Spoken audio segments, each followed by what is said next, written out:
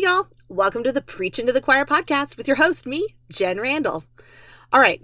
Very interesting special treat for you today. I did my interview with Alex Hall, and it went so long, we have to make 2 episodes out of it for you, which, is totally fine, and you are going to enjoy every bit of it, I promise you. Alex Hall is a choreographer. He's choreographed for different groups around the country, as well as being an SCA clinician for a couple years. He also is a songwriter and a singer. He spent a lot of time cultivating that in the last few years when he was living out in LA. And in the last few years, he started doing a lot more songwriting for show choir, for specific shows. And he is, of course, also the human that gave us the app Stagebook for blocking. And he and his friend Adam Peters also did the very first show choir talk show, which is Show Choir Live. And you can go back on YouTube archives and check that out if you haven't done that. So we talk about what Alex likes to call all sorts of hippy-dippy things in the first hour. And then the second hour has more devotion to actual information about what, as a director, you need to know about your choreographer and a working relationship there and how to make that really fruitful for your kids and for your group. So please enjoy right now part 1 of our 2-part interview with Mr. Alex Hall. Love, preaching to the choir. I'm preaching to the choir.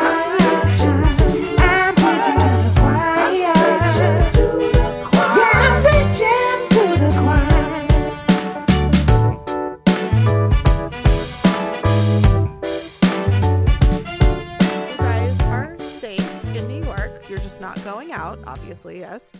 Yeah, I mean, today is the 4th consecutive week where we've both been here and pretty much locked down. So yeah. Okay, we're not going to spend the entire interview talking about coronavirus, but this happens pretty much anytime I do an interview right now because we're all like, how are you doing? I mean, yeah, it's very strange, and how can you not at least chat about it for a moment? Yeah, you kind of have to mention it. And plus, it always ends up coming up in the interview 2 or 3 times. So we just have to acknowledge that it is happening, kids. This is what we're doing during this time. Well, I'll let you start on the beginnings of your show choirness. I just kind of ask it as what was your path to becoming a show choir professional? Oh my gosh. Well, I got here because I was lucky enough to be born in Auburn, Indiana, which means that I grew up kind of in the DeKalb High School program and started, honestly, it was so deeply rooted in our community that we started some basic form of show choir all the way back in 4th grade. Yeah. And so, I had older cousins that were in show choir, and so I always saw all the high school shows, and it was an obvious, yeah, of course I'm doing that. Oh yeah.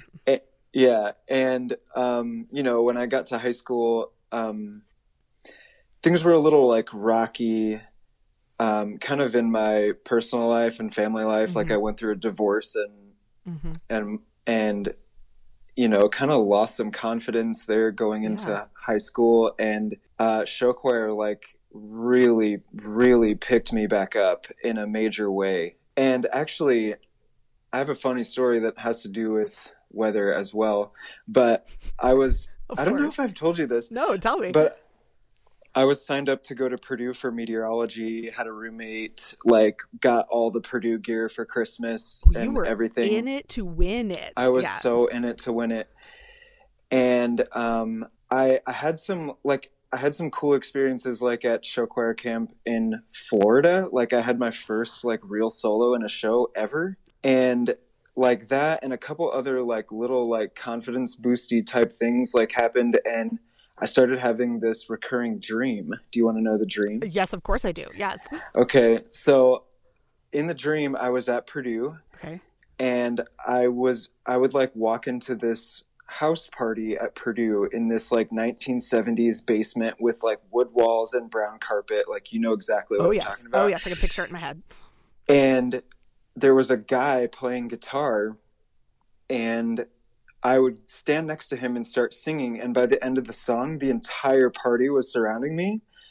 And then I would finish the song, and I was walking through the crowd, And this person, sometimes it was a man, sometimes it was a woman, Okay. would like grab my arm and say, "Hey, you should really think about doing this for real." I would look at them in the eyes and say, "I know," and then cry in the dream and then wake up crying. And that happened to me like literally over and over and over and over. And I finally like called my best friend from home who was at school at Ball State studying musical theater. And I was like telling her about this like crazy thing that keeps happening. Prophetic dream. And she was like, "Why don't you just come down to Ball State and audition for musical theater?" And I was like, all right, like I'll give it a shot. Sure. Like whatever. And so it was the very last day that you could audition. This is like February of my senior year. That is So- late. So when you say like, how did you get into the path of show choir? Like it wasn't even on my radar. I was going to be a meteorologist the whole time. Yeah, that was I it. never thought about it any other way. And so I went down to Ball State and I auditioned and I made the musical theater program and was just like, well, I guess I'm doing this. You just abandoned meteorology and I altogether. completely abandoned Purdue. I abandoned my like roommate who was a buddy of mine and played bass guitar for the show choir band and just was like, hey, I'm going to Ball State now. And yeah, so, and then I've still been kind of like figuring out where my place is in music, Yeah. honestly. Yeah. And part of that immediately was show choir, because, as I got to be like a senior, I started choreographing little things here and there. And Shelly actually started, Shelly Johnson, who was my choir director, Exactly. started recommending me like to choreograph like little, that's awesome. like, like a middle school show choir in Fort Wayne or whatever. Yeah. So I would do like, even my senior year, I choreographed a middle school show choir, I think. And then in college, I kind of added like one group a year and I ended up changing from musical theater to audio production. So I did kind of both in college and, and then just was choreographing like kind of on the weekends and stuff. And, I was in bands in college and did a bunch of other music stuff too. And when I graduated college, I was kind of performing here and there and bouncing around between like Chicago and doing Six Flags. And then I even tried to move to New York once. wow. And during the 2008 financial crash. The best time ever to move to New York. I moved to New York twice, and the first time was the 2008 financial crash, and the second time has been the pandemic. This is all your fault, is what you're saying. I'm doing great, yeah, all of basically. This. Okay, good. 100%. Good to know. Thanks for that, Alex. We so appreciate it.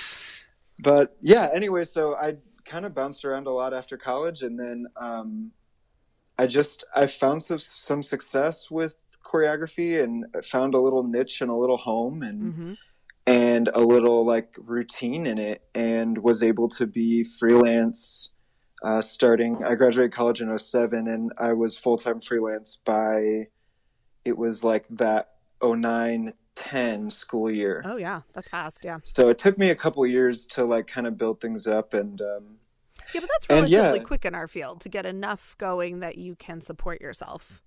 Well, I was really lucky to be so well connected just through Shelly. Sure. And then by extension, Dwight and Linda, like Linda Southard was huge in recommending me for stuff, and Randy Sage was somebody that I almost like. He was like a mentor, and I would go teach with him. Yeah.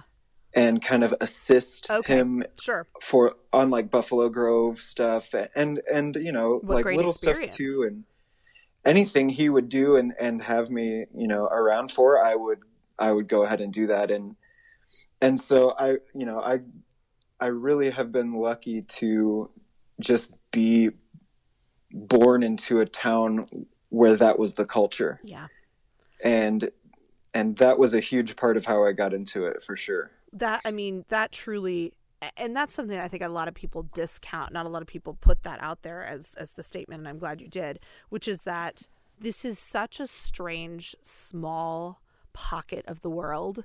And so to really have a lot of connections in it. You really do have to be lucky enough to just have been in an area where you knew people and met people and worked with people who then could help you with other people. It's such a weird, like, small connected web in that way. And, you know, we've talked before about how the years that I spent teaching in Mitchell's very much a similar kind of town to what you were talking about, where it's almost like the exact same idea. Yeah, it's literally in the water. Like, you know, everybody's going to be in Friendicu from the time they are born. You know, the first time they see that elementary tour when they're in kindergarten, they're like, oh, I'm going to do that. You know, so that I get that. I totally understand that. And that really does help. It's different for that kind of a place versus when you're in a place where it's maybe really big at the high school or it's a big city. You know, big cities, I think that's a different thing. You know, it's less of that community vibe where you're watching it from your whole life. So you may be really involved in it. You may really love it. But I think the way you grew up and the way certainly people like me, myself, who have taught in places like that or grew up in places like that, it is a different experience. Yeah. And, you know, show choir in small towns can be one of the biggest things going. And it's, sorry for people who haven't really known what I'm talking about. When I say, like, I'm from DeKalb or whatever, we're a small town of 13,000 people, like in Northeast Indiana, just north of Fort Wayne. And to have grown up in a really small rural area like that, but just by chance have this amazing, like, performance art program available for my entire youth was, like, pretty awesome. And there's a few of us from our hometown and from our school that, like, are still working in music and in show choir. Mark Myers is from your hometown as well, isn't he? Yeah. Which is nuts that you're both from there. And then, of course, your brother Eric also is a show choir choreographer in addition to all the other things he does. That's like three people who are really doing a lot of work in our field from this very tiny pocket. And Mitchell is similar to that. You know, Stephen Todd is from Mitchell, South Dakota. Clinton, Mississippi. Chris Miller's from there. Oh, Clinton, Mississippi is totally like that. It's so interesting. And in each of those cases too, I mean, and we'd be remiss not to mention this, and you already brought up Shelley, but, like, there usually was, like, one director who really bought in, stayed there, was there for a remarkable period of time, so they were able to help build that tradition. You know, in Mitchell's case, I think Jeff Guimar is probably the one that we would most of us would all credit that with. You're talking about Shelley, of course, and her husband also, I think, was probably a part of that as well, I would assume, not having gone there myself, but big time. For sure. And then, you know, in places like Clinton, you're talking about David Fair, but it really does boil down to, it can be just about one person who's super passionate about giving kids these opportunities. Absolutely. I mean, another guy from our, from our town, Josh Sassanella, is a close friend of mine. And, you know, now he lives in New York, and he's been in a couple Broadway shows, and he's writing a show. And I mean, he's done so much. And it's just, I hope the teachers out there, like, realize that a lot of the impact they're having is, like, way downstream. Like, and, you know, you may have, like, a grumpy freshman or sophomore who is feeling kind of dejected and not great in rehearsal. Yeah. You're pointing at yourself. I'm pointing to myself. Yeah. But, you know, sometimes there's a lot more going on than what you can see. Oh, yeah. And, if I didn't have that kind of steady structure through those rockier times, like freshman, sophomore year, like, I don't know how I would have gone through it. Truly. So keep in mind that, like, the actual, like, positive effect of what we're doing with all of this, it could actually, you know, come to fruition a little later than what you think. And it can be so important. And that it's not just, I mean, I get asked all the time by directors who don't have a competitive group or aren't doing this shit, but are thinking about it. They're like, well, what would be the point in doing this beyond just, my gosh. And you're like, do you have 5 days for me to talk to you about this? I mean, like, there's so much, and everything you're saying is a huge part of that. I mean, some of my closest friends in high school were from Mount Zion, which is a town that's 6 hours away in a different time zone. And, you know, we all went to each other's proms. Like, we were, like, this little, like, group, and just, like, just even getting out of my own town and seeing other perspectives, even if, they weren't, it's not like they were like radically different or anything, but just getting out of my hometown and seeing how other people work and operate and think and talk and exist was just so huge. And we traveled, I mean, we competed like Shelley is no joke. We competed 10 times a year. Ooh, my goodness, friend. That's the many. I mean, we were like a traveling band. Traveling band. We were on tour, like, and just having something to look forward to like that every single weekend. Mm-hmm. Like, I could never go back and do it any other way. No, exactly. And that's because that was your experience, but also because it gave you so much, Oh my gosh. Yeah. And it's not even about what my husband calls the touchy-feely part or the emotional part. It's also the skill set part. I learned so many bizarre skill sets from show choir that when I go back, I'm like, that was kind of helpful today. And I needed it for some reason, like, why am I so fearless at putting this together, this together?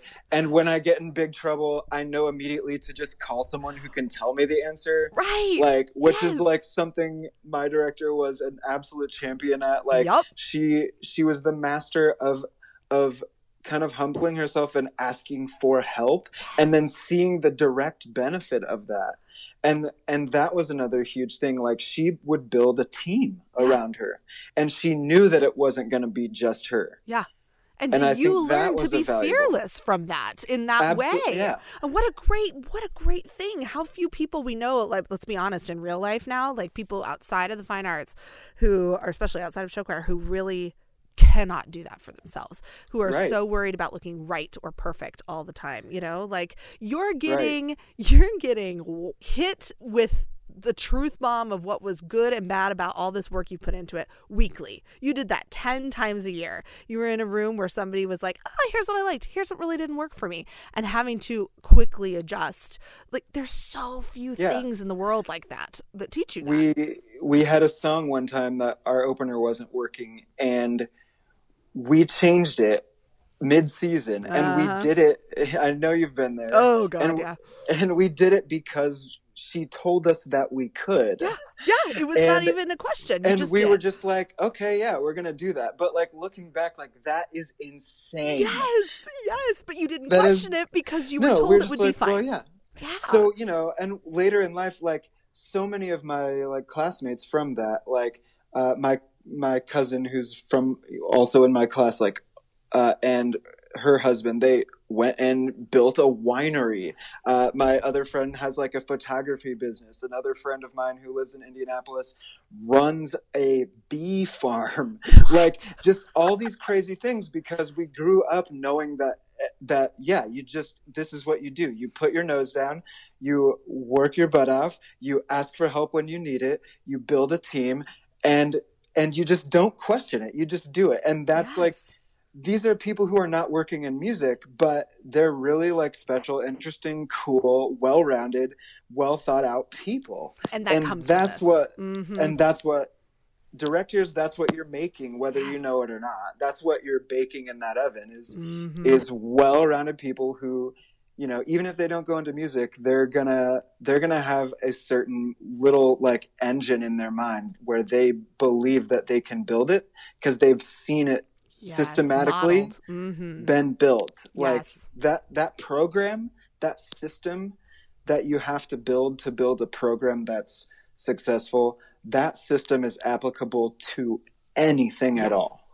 And when you don't give kids that opportunity, or you take that opportunity for competition in that format away from kids, where it has been present in schools in the past, and there's a couple of them I'm thinking of off the top of my head.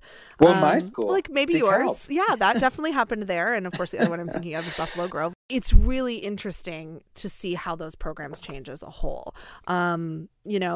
Especially if there's been a tradition of that present. So, of course, we won't see the long-term results of that for many, many years until we see those kids who have aged out and no longer have had that opportunity, and see how that changes things. It's a little bit different too in different places. I mean, I think it's in the smaller towns where there is very little access to art outside of show choir. It's Yes. even more of a heartbeat. True. And, you know, the kids in Arlington Heights and Buffalo Grove are going to be fine.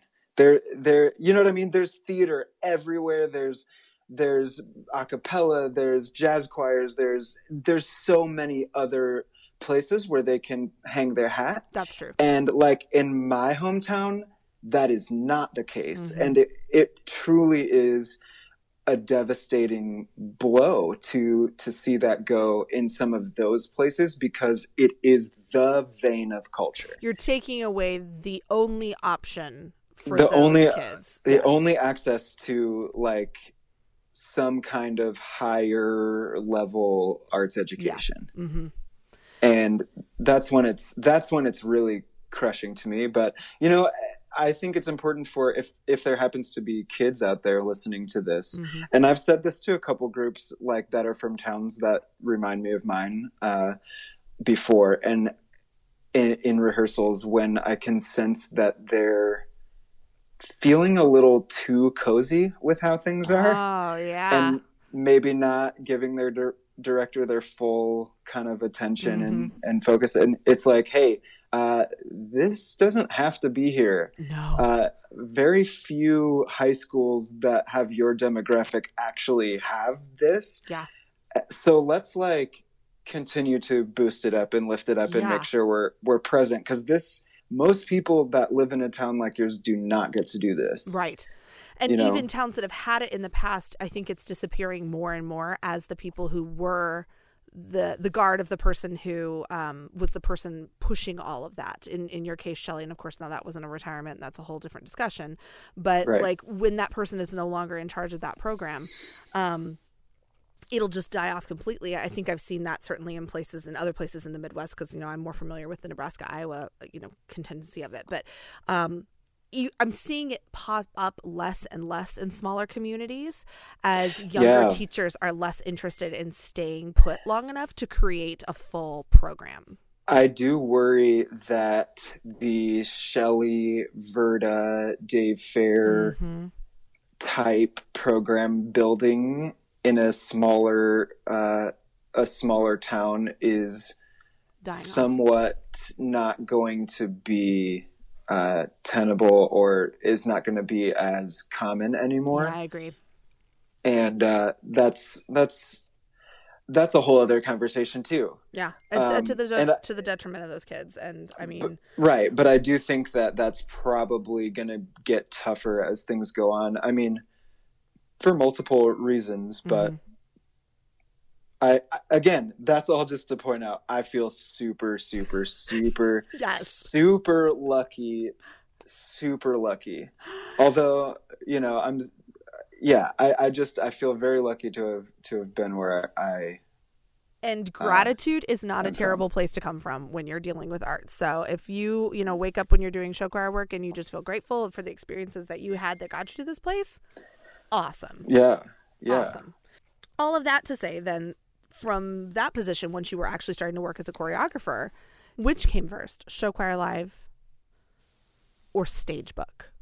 They both kind of, all three of those things, moving to LA and Stagebook and Show Choir Live, all kind of came in a very similar time frame. That all was kind of this like 2013, 14 area.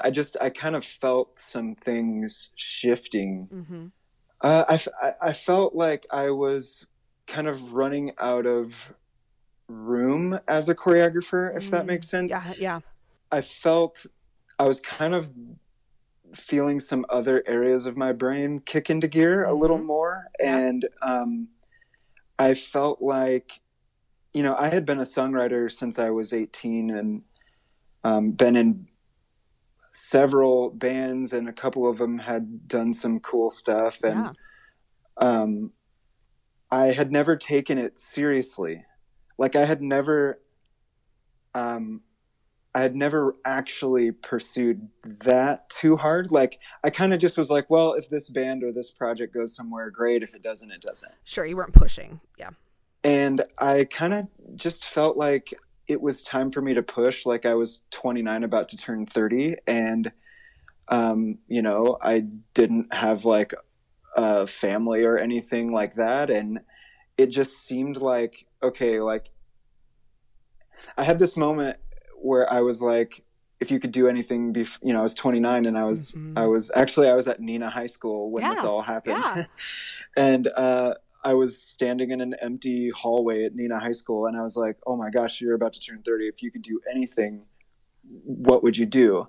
And immediately it was like, move to LA and see what happens. Oh my goodness. And I put it into motion that day. That's amazing. And like 6 months later, I moved out there. And, you know, stepping away from choreography somewhat has been a little bit hard. And I've kind of like stepped down kind of year by year, kind of. Yeah. Right. And I still just do 2 songs for Chesterton's show. And that's kind of it. And I help them and a couple other people like design stuff. And sure. But as far as choreography, I just felt like I maybe was realizing that it wasn't like my creative home. It was adjacent to my creative home. Ooh, okay. Yeah, that makes sense. And I felt a responsibility to myself to make sure that I was focusing my talent in the right direction.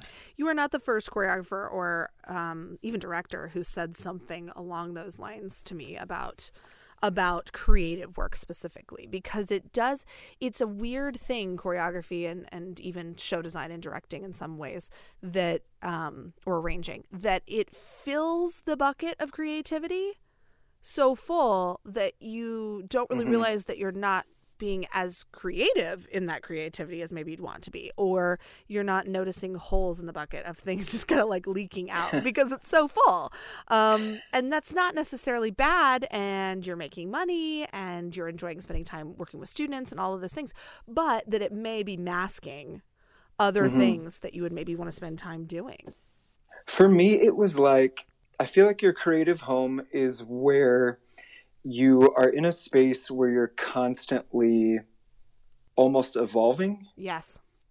And I kind of felt myself within dance. I felt myself kind of a little bit less inclined to seek out new information. Ooh, okay. Yeah. And to me, that was a red flag. That's concerning. To me, that was okay. Well, maybe this is telling me something about where I'm living, and I want to live like I want to be creatively where I'm digging into the material more and more, and always kind of feeding and evolving what I'm doing and what I'm putting out. A growth pattern, a growth mindset. Yeah. And I didn't feel it in dance as much, and especially when I compared myself to like people who were really able to keep themselves on the edge of something. I mean, I just use my brother as an example because he's a dancer through and through. Yeah.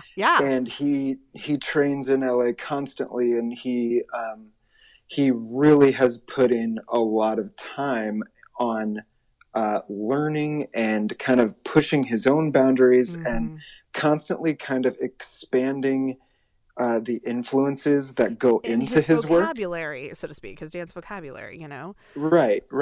I don't see a lot from him that I look at and go, that looks like Eric Hall because ABC. Right. Which I think is sometimes what you see happen over time with a lot of artists, not just choreographers, like in any medium, of really, course. Unless you're growing. Of course. And I felt the capability to be that kind of person in a different area. Yes, yeah, absolutely. And I didn't even know when I moved to LA, I didn't even know what that was going to be. Right. I just thought we need to at least make one big leap, and then we'll figure out exactly what that means. I actually thought I was going to maybe write movies. I had been writing a film script, and the first thing I did when I moved to LA was I had a reading of the script that I had written with a couple friends, and we had like a whole group around, sit around and do a table read of this script. And and there were great things about that and things that didn't quite sit right either. Yeah. And, but the 5 years that I spent there, I was able to try so many different things. Yeah. And I continue to kind of narrow a little bit where I'm spending my energy, but that was the best part about that phase, especially like those first few years. I mean, I was doing some acting stuff. I had like got a musical theater agent. Yeah. I was scoring films. I was like literally throwing all these darts at the board and seeing which ones kind of settled in closer to the bullseye. And, now 5 years later, kind of looking back, like I'm really glad that I let myself do that. It's the thing that I think that is hard to describe to young teachers, young creatives, is part of what you're talking about there, is that you really have to like diversify before you can narrow down. You really need to try a lot of things, and it's okay to try a lot of things, and it's okay to fail at some of them. There's that F word. Ooh, yikes. But it's okay to fail at some of them. And then you get a clearer perspective after everything you try of, okay, this did work for me. And you can narrow your focus better from a creative standpoint, I think, when you've done that. I don't know a lot of people who are super, super creative and only hang out in their just in this tiny little box.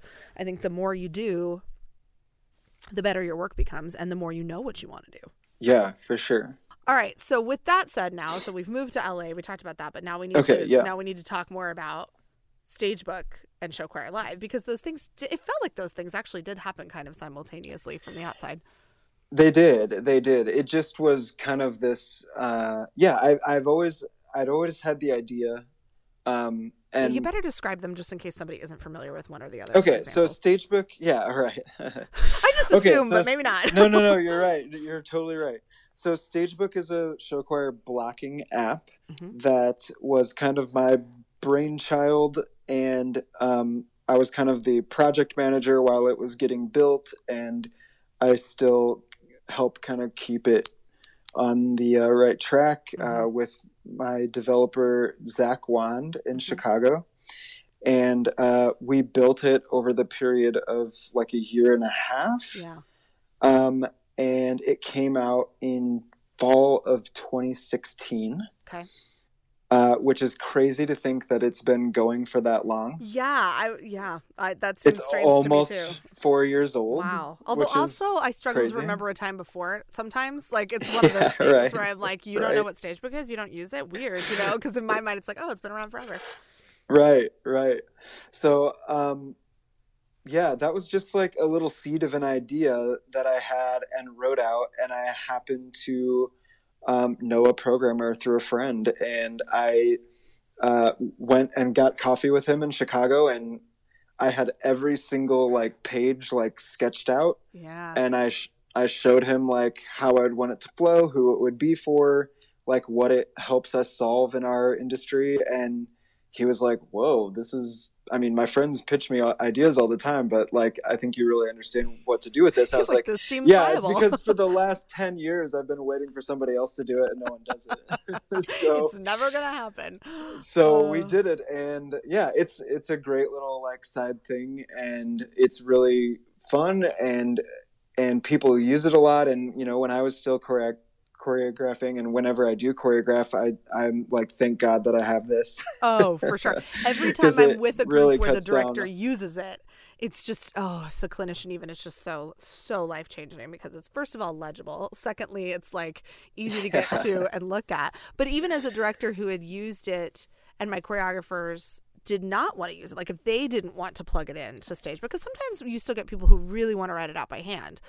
What I've seen a lot of directors and myself do is you write it out by hand, fine, but then you transfer it into the app. Yeah, I know a lot of people who do share that. it with the kids so easily. Like, here's the PDF of all of the opener blocking spots. Like, it's just such a no-brainer. And so thank you on behalf of all of us for creating that. Oh my gosh. Well, helpful. I wanted to see it happen for myself as well. I just kept grabbing the wrong notebook as I would head out the door. Right. And then you'd be I would be 4 hours away and have the wrong blocking charts and be like, okay, well, I don't know where you go. Good luck. Sorry, kid. Good luck, Sarah, who was sick last week. I don't know what to tell you. And then Show Choir Live, I think maybe also, well, did that not start until you were already in California? I can't remember. No, that started when I was in Chicago. Okay, because you were like moving mid show, I think. Yeah, that was kind of a project with Adam Peters and I. Yes. I was choreographing in, I think this was like fall of 13, I want to say, or something like that. I was choreographing in Iowa, and Adam and I were at a coffee shop before a rehearsal, and we just had this conversation. I don't know, just during this whole phase, I think I was asking myself and everybody I know this same question, and it was like, what do you want to do with your life? Mm-hmm. And we just were chatting, and we were talking about kind of hosting and how fun it would be to host a show. And in the conversation, I was just like, well, what if we hosted like a YouTube show choir show, and we talked about results, and we interviewed people, and we can interact with people on Twitter and blah, blah, blah. And we kind of bounced it off a couple people, and it was just like, wow, yeah, I think this makes sense. And to be honest, it was a little scary to put ourselves out there like that, because there had not really been anything like that. Yeah. And so it was, it was a little weird at times, especially in the beginning, but it turned out to be a really fun project. And I mean, we were doing it every week. Yeah. During the season, and in the fall semester, we would do it like 2 or 3 times. Yeah. From, I think our first episodes were like winter 13, 14. And then we did it through April 2016 was like our last like normal episode. And then we got to host the Heart of America national contest. That was terribly cool. Like that. I loved that. I think, honestly, in the show choir world, hosting those HOA contests with Adam and Hawken directing, that's like my favorite thing that I've done in this entire like arena. I totally believe that. Yeah. We have so much fun because we just get to be geeks about it the whole time and like get excited about everything and interact with like the other folks watching. And like, I just said folks like I'm Obama or something, but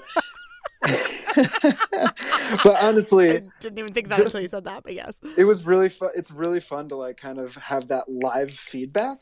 Oh, absolutely. And you guys were you were both audience and professionals in when watching you guys do it. Like you would get you guys talking like, okay, that felt really this and and like dissecting what happened on stage. And then you'd have those moments like, I remember, because I was watching it on live stream, I remember that one when Millard West got done performing that day. Oh my gosh, yeah. And both of you turn around in your swivel chairs and look at the camera, and like Adam's just losing his actual mind. And you're like, I don't think I've ever seen, like you're both just like, it was such a neat visceral experience for those of us who weren't there to get to watch you have that like reaction. Well, here's the thing. Good show choir is one of the coolest things that can happen. Right?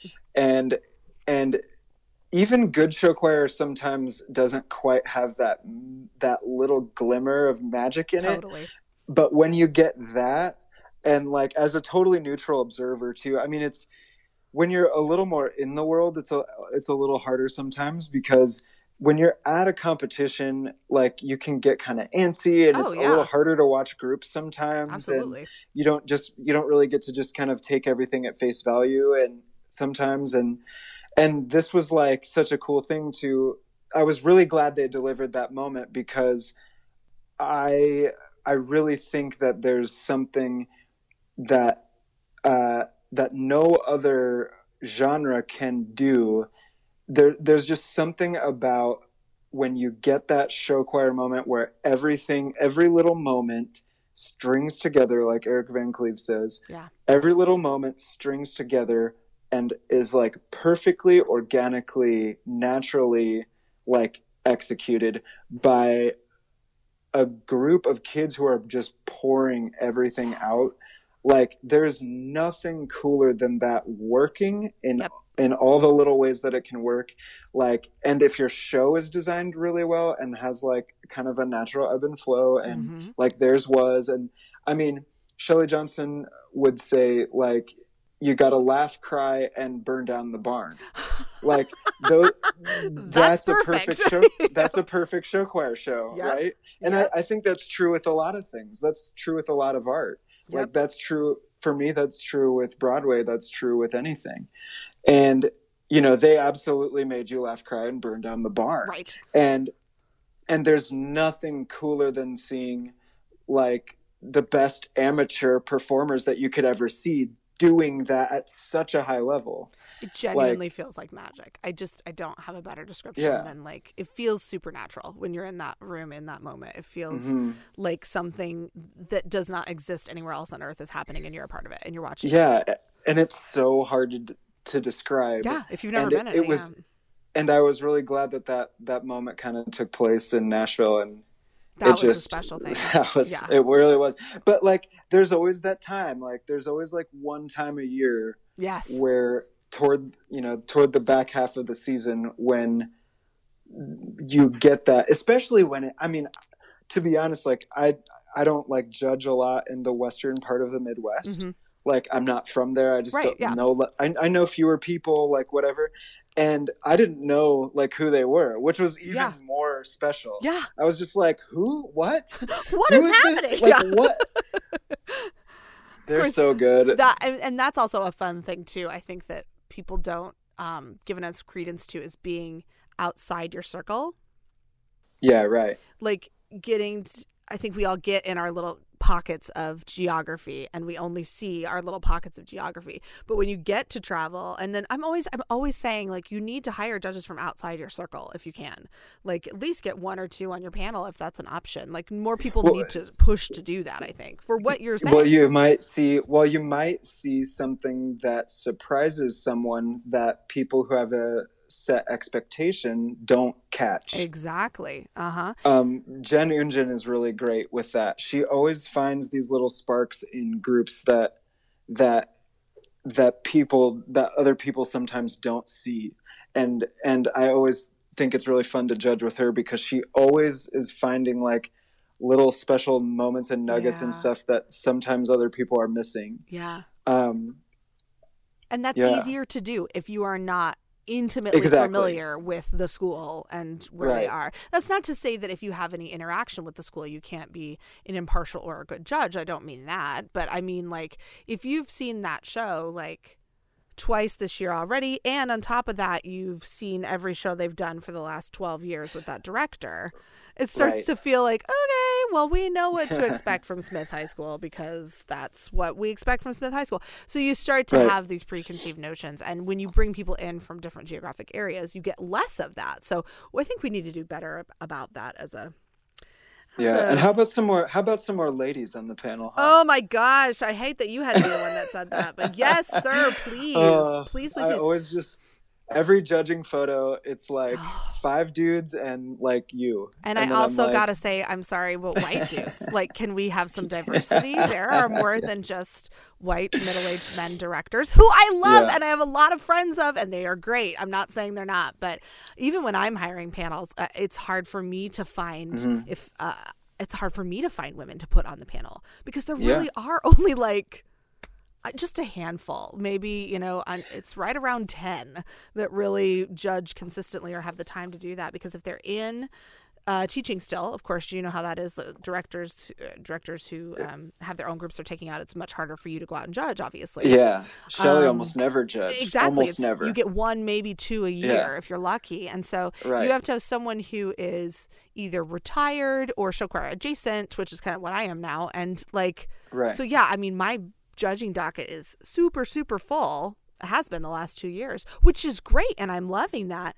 But it's not even so much because of who I am as a judge. It's more that it's like, you can judge because you don't have your own group and we think you're not an idiot, so it's like, and she's a girl, bonus, so it feels like we need more people available to do that work, to diversify those panels for sure. But yeah.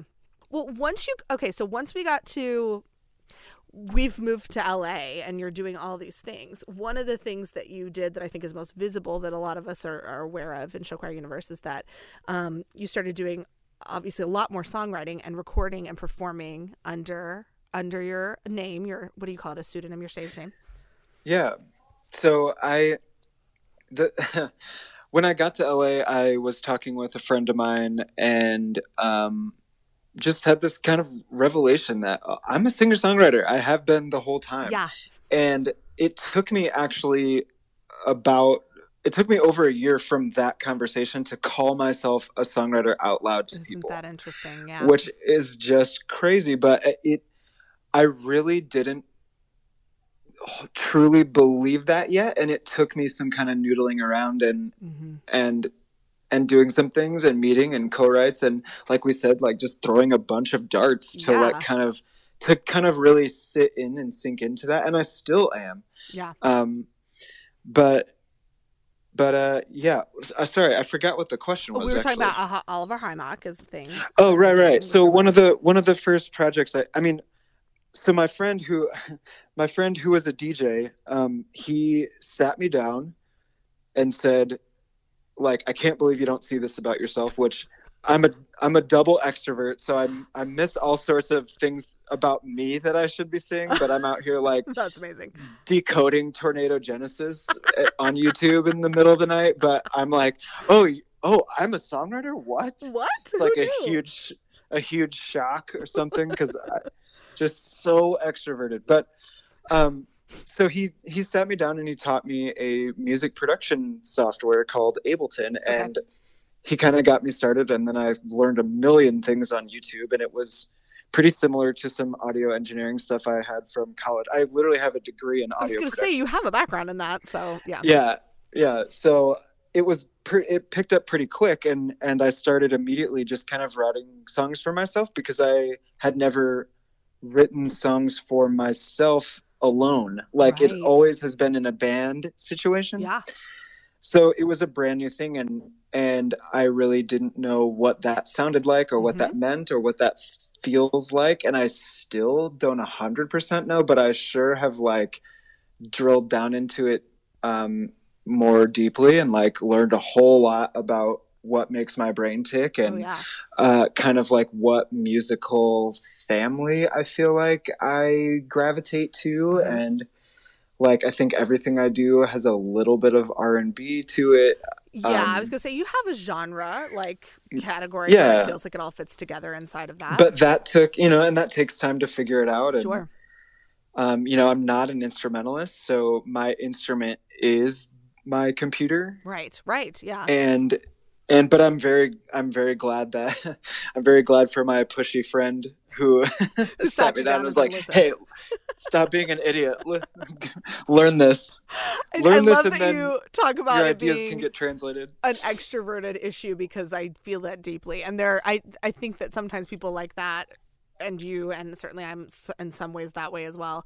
You do need an external force sometimes to come in and go, "Hi, hello, yeah. let me put a mirror up for you and teach you things about yourself." And you're like, "What now?" Yeah. Oh, cool. Other people will always know what you're missing. Isn't that interesting? I know. Yeah. But other people always know. It's tricky to find the right ones to listen to sometimes, but I'm glad you found the right one to listen to with your DJ friend. I did. But then you also have started in the last, I don't know how many years it's been. You'll have to tell us, but inside of doing all of your own songwriting for your own career, you've done a lot more songwriting for show choirs. Yeah, which just happened organically. It happened because Jeremy Alfaro, who's still one of my like favorite partners in crime, he's at Marysville, yes. Yeah, he is the Marysville director, and he's a fantastic arranger. Yes. And he just kind of like speaks the exact same musical language I do, and we've always known that about each other. I think that's why. What a cool thing! That's why we had so much fun when I was choreographing their group. And, totally. But we got into a situation where there was a song that we just could not. We don't need to go further with this, but we could not get the rights to. Yeah, we will not be talking about any of that today. We will not be going any further with that. But we couldn't get the rights, and so Jeremy and I we were like, well, what if we just wrote something? Yeah, in the vein of what we need. And he was like, I had showed Jeremy like all the Oliver Hymack. That's my stage name. I don't think I said that. No. All the Oliver Hymack stuff, which is my middle name and my mom's maiden name. Mm-hmm. But I had showed him everything that I had written, and he was like, well, like, you're a songwriter, let's write something. Well, yeah. And so we did, and the kids really liked it, and it was like a cool experience. And Yeah.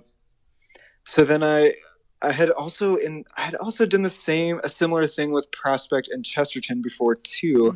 And so I was sitting there with like 3 show choir songs and I could put them out in the world and be like, hey, like I could write something if you need something for your show. And like I had always kind of gravitated towards story shows and like finessing those kind of elements in a story show too. And so it kind of like all fused into this one thing. And it's been really a very cool part of my show choir experience now, and it's slowly kind of becoming the main part of my show choir like output, which is interesting. Year, I think, if I'm and the year before, the year before as well, and so that's been really cool, and it's nice to.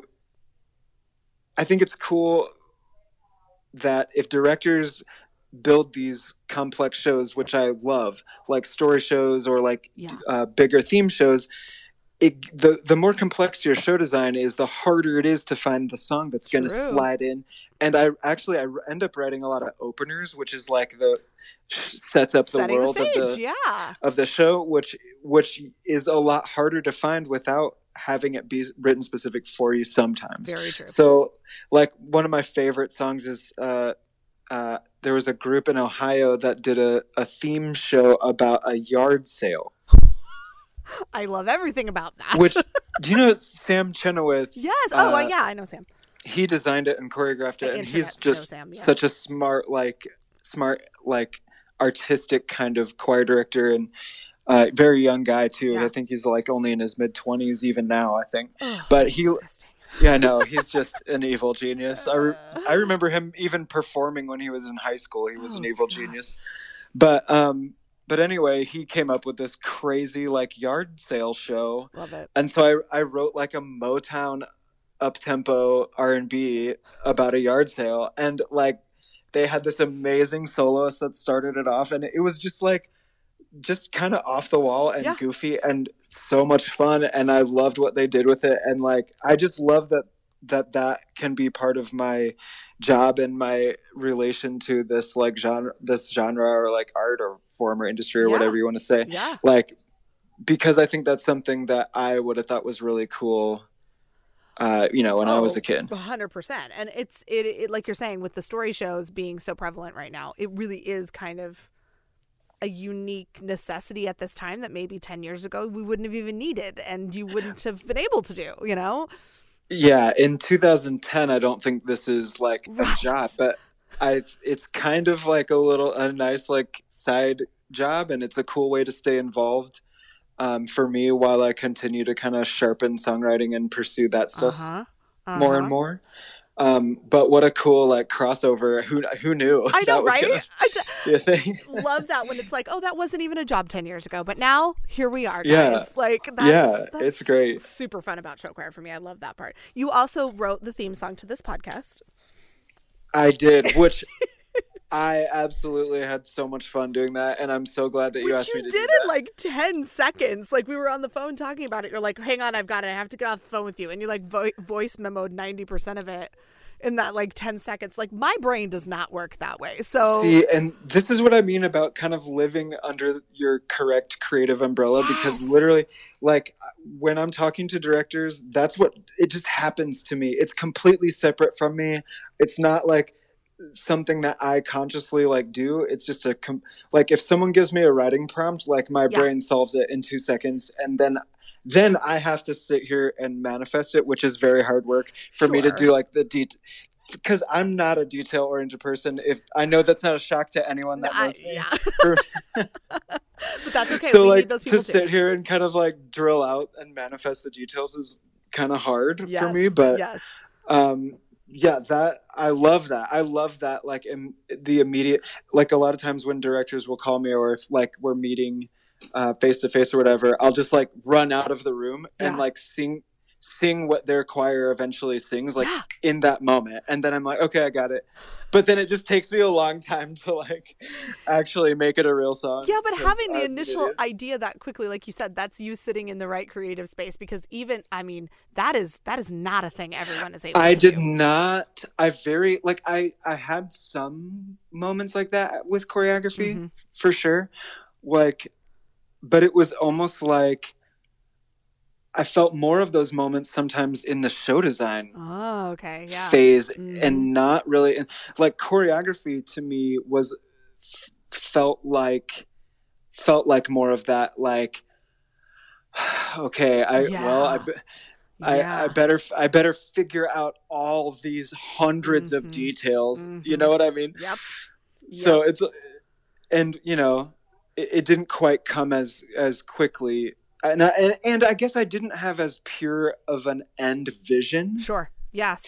Like when I sent you a voice memo of the theme song of this Yeah. podcast, like the DNA of that song is in the voice memo. Yep.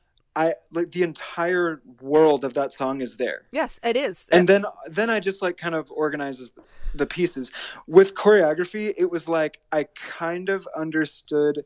It was just much more fuzzy. I know exactly what you're talking about. I feel that in many aspects of life And then for me, I could still, I could still get there, but it was just like my initial idea wasn't this like DNA. So like this blast of like that contained all the relevant information. You deal with this too, I think, because you're so like diverse in your skill sets, and I have this too, and I sometimes think of it as almost a curse more than a blessing, but like this ability to be good at lots of things.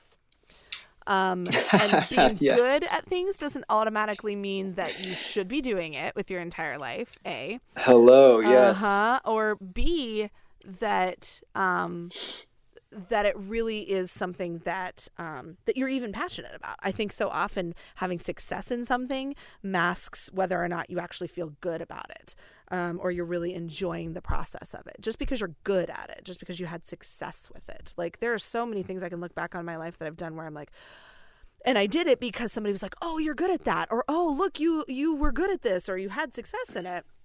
So you stuck with it longer than you should have. Yeah, and which us extroverts are going to be Yeah. a little bit more susceptible Absolutely. to that kind of thing. Mhm. I have had my kind of like awakening as an adult, as I've gotten into like, starting in my mid-20s maybe, Mm-hmm. was literally just learning how to listen to my own voice. Yes, that's hard. And for some people, that is so clear and obvious, Mhm. and they're listening to this going, "What are you even talking about? Right, Your and good own for voice." you, whoever those people are. Congrats. I don't know that any of them are in show choir, but Well, that's- maybe. That's I think a lot of people have a little more of a steady, clear, focused idea of kind of who they are and where they sit. And But for then me, doing it just took a something lot with of your own voice is hard too. Even if you can Yes. hear it, even if you know, stepping True outside that. yourself and doing something about it is also the second step. True in that. it. So, And guess where I learned that it wasn't that big of a deal to do something about it. oh, was it show choir? How weird! How it all comes back to that. That's exactly it. I think you should write a kid's book called "Everything I Need to Know About Life I Learned in Show Choir," as opposed to kindergarten, the one that we had when we were Right. kids. But that's so true. That's so true. And It's so true. I'm does never that. scared to do something. When I hear that little voice come online, I am not intimidated. yes, yeah. I don't have And that problem either. it's because I've watched somebody from my town and multiple people older than me who did the same thing, graduate out of high school. Like, speaking of like Josh, who's Yeah. a mentor and somebody I work with closely, and more so now that we're in the same city, but Sure, I'll bet.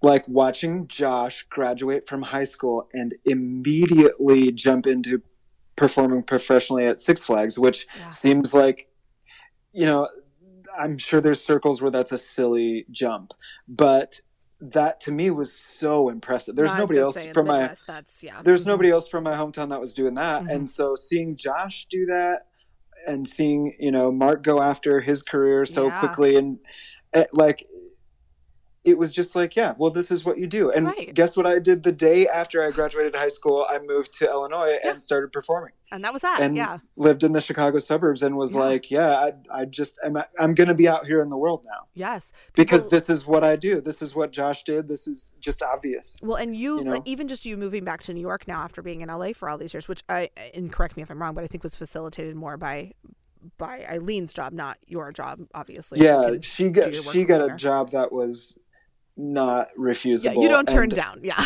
I was just like, yeah, let's go. Sure. Like, yeah, I've always wanted to, But again, to it's stick here. Yeah. That fearlessness, like that you, for you to be able to be like, sure, let's just go to New York, where I think I see a lot of people that didn't grow up with the benefit of what we got out of show choir, who are a lot more pensive and a lot more fearful of things, even if they seem like the right thing, even if the doors are opening in that direction and it's clearly the right step to take. I certainly have many, many friends who will doubt themselves, doubt that voice, doubt, all of that. And that's just not an issue for me. And I do accredit a lot of that to show choir as well. It's not like it's not hard. It's just I never feel like it's the Achievable? wrong. It's not that it's not hard. It's just that it doesn't feel like the wrong thing to do. Okay. It feels like the alternative is worse. Right. Yes. Like it's almost like you feel when things in your life like kind of plop down in front of you and you feel the fork in the road Yes. imminently coming Yes. at you. Yes. Like there's one way to go that is going to be closer to what your inner voice is trying to tell you and guide you toward. And it's not that it's not hard. It's really hard, but I think it's important to get to the place where you are just going to follow that. Yes. Because life is so short, and if anything, the context of what we're going through right now in the world, like life is so precious and so short, and you don't want to be thinking what if. No.